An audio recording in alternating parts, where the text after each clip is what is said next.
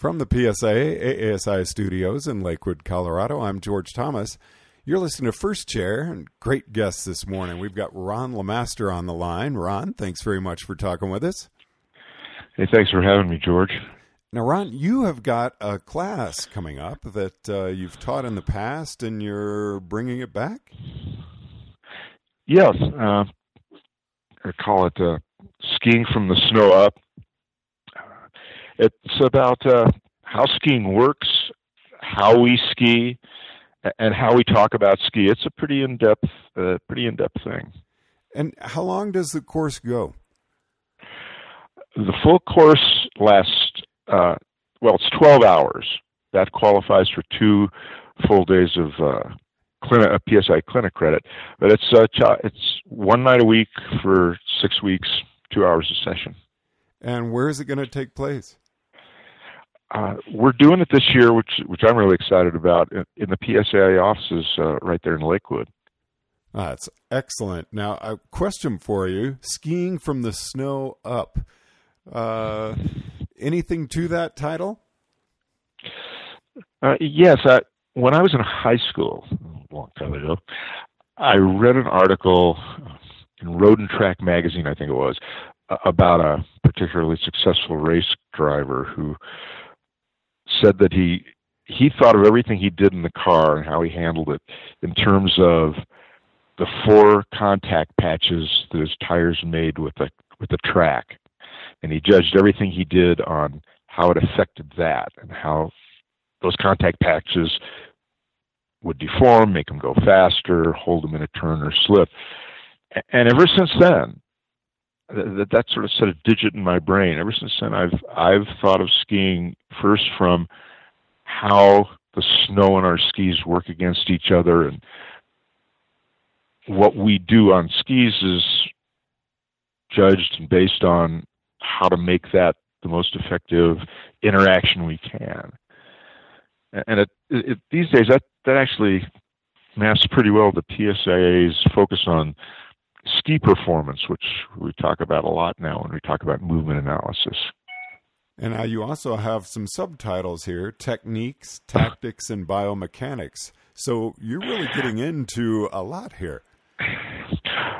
Yeah.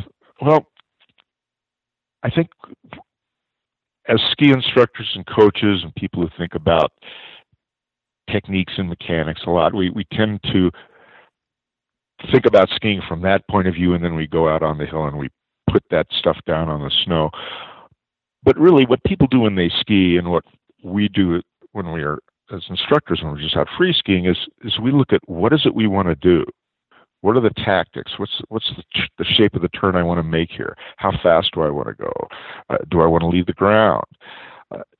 And the tactics that we choose for every moment that we're skiing down the hill drive our choice of techniques. So that's why I think tactics are really important to talk about, and in the class we talk a lot about that. What is this technique good for? What is that technique good for? And how about the biomechanics with all this, Ron? Biomechanics is the language we use to describe these things as ski technicians, as instructors and coaches. Now, I should say these are not necessarily the things we talk about with students, people we're trying to engage with for that purpose. But biomechanics is really the way I think we should be talking about it amongst ourselves, because it's non-subjective, should be unambiguous, and is really, I think, the best way to define these things. Now, it's a big word, and it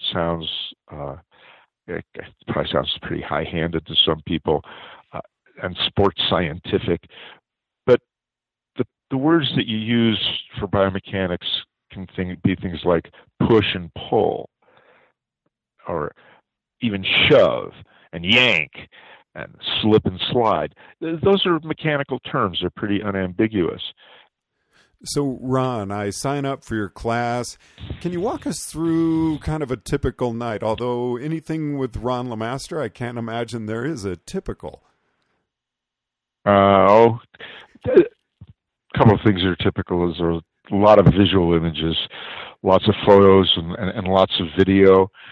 And something I've done in the last year or two, I've been working with digital animations on top of videos of world-class skiers. So showing the path of a skier's center of mass, the magnitude and direction of some of the forces that are going on, and I'm pretty excited to see how that works out in conveying it to the class, because the people I've shown these things to say that they think it clarifies things a lot. So there's a lot of that. That's probably something that anybody who's been to my talks would expect to see. Beyond that, we're going to be doing exercises, physical exercises, where I'll have people put their boots on and we'll make a particular kind of movement and talk about what that movement is, and then talk about how it feels when you do it. And I should mention that's something I think is an important factor of the class too, is we need to, when you and I talk about some mechanical thing about skiing, that's a fairly cerebral kind of explanation. But when you talk about it with a student, or when you think about doing it yourself, the best thing to have is a subjective description of what you do, what it's going to feel like. So, Ron, what's really coming out to me is that you're educating us, making us much more knowledgeable, but at the same time, in this course, you're also teaching us how to teach that knowledge in language that's understandable. Yes, something that's, I believe, really important for us all to understand is there's a difference between technique and teaching methodology.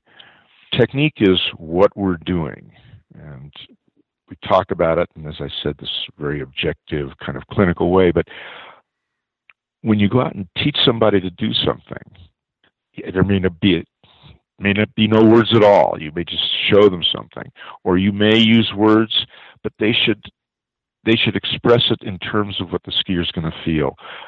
That's not necessarily what you're doing.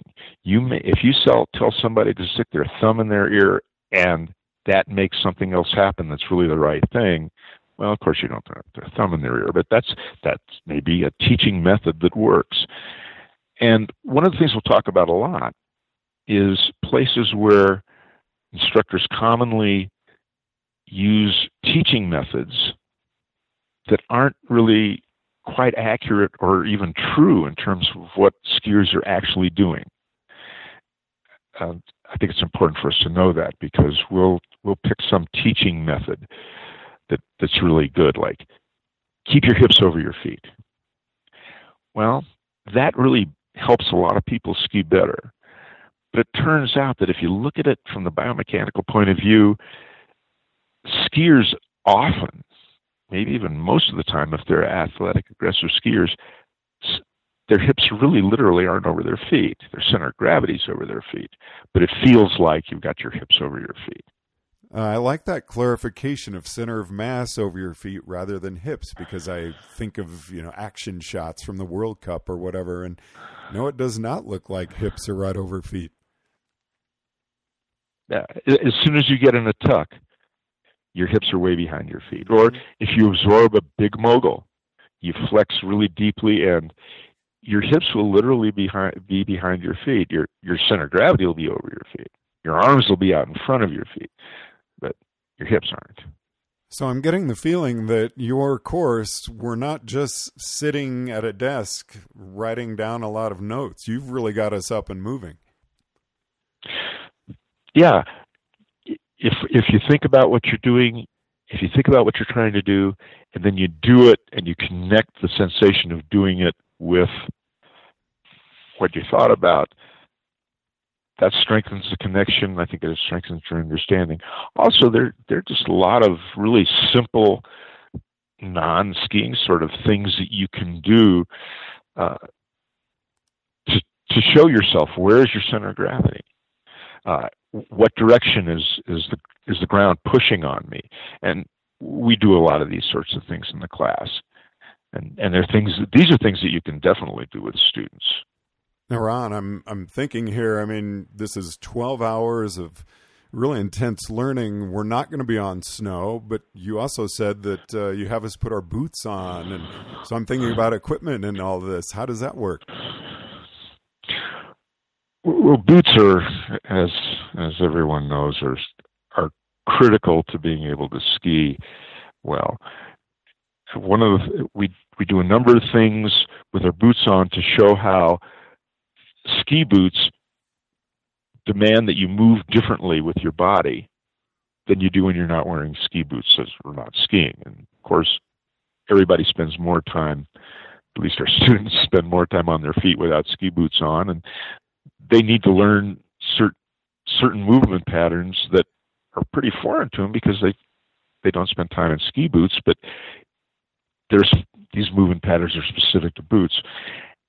And this kind of goes back to some of the exercises we'll be doing in class too. One of the things we'll spend a fair amount of time on is canting and a couple of other aspects of boot setup.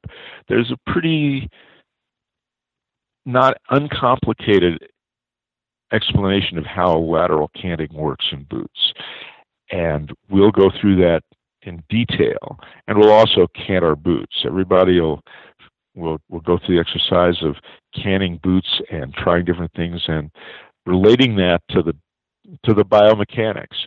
I think that once people come away from that, a lot of the mystery of canting goes away. People can do their own boots. They can help their students with them.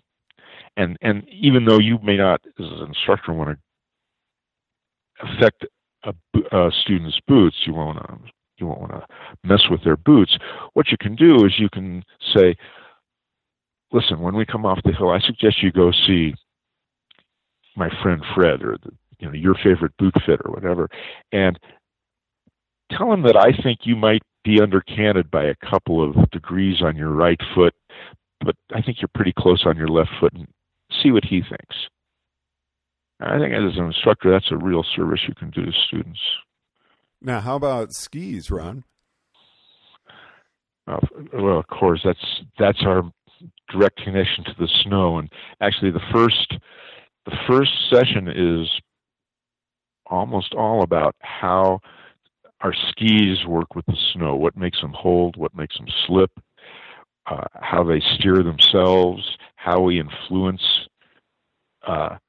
them steering themselves in different ways by putting pressure on them in different places. So that's certainly very fundamental.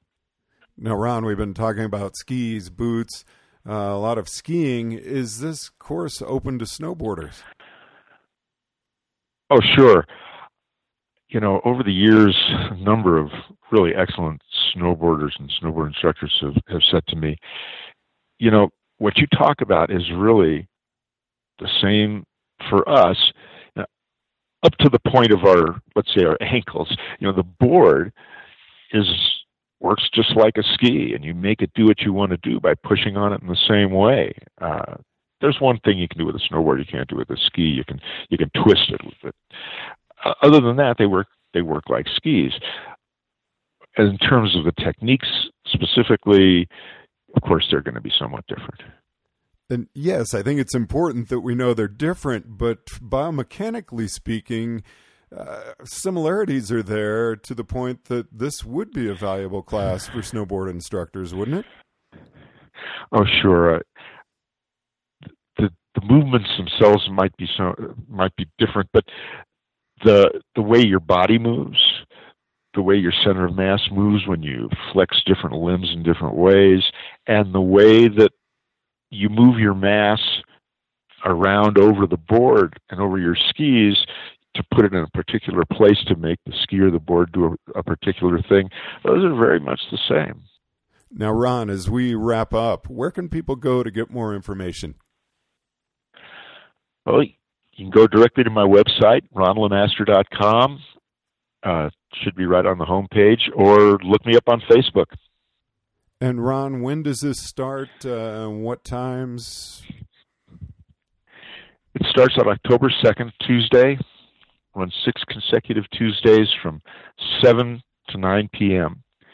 And one thing I want to mention is it's open to everybody. You don't need to be a PSIA member. And one last time, too, this is educational credit for continuing ed? Right. 12 hours of credit for the whole course, and that'll actually give you all the credits you need for 2 years of PSIA certification. Well, skiing from the snow up with Ron LeMaster, techniques, tactics, and biomechanics. Ron, thanks so much for joining us this morning. You're welcome. Thanks for having me. From the PSIA AASI studios, you've been listening to First Chair. I'm George Thomas.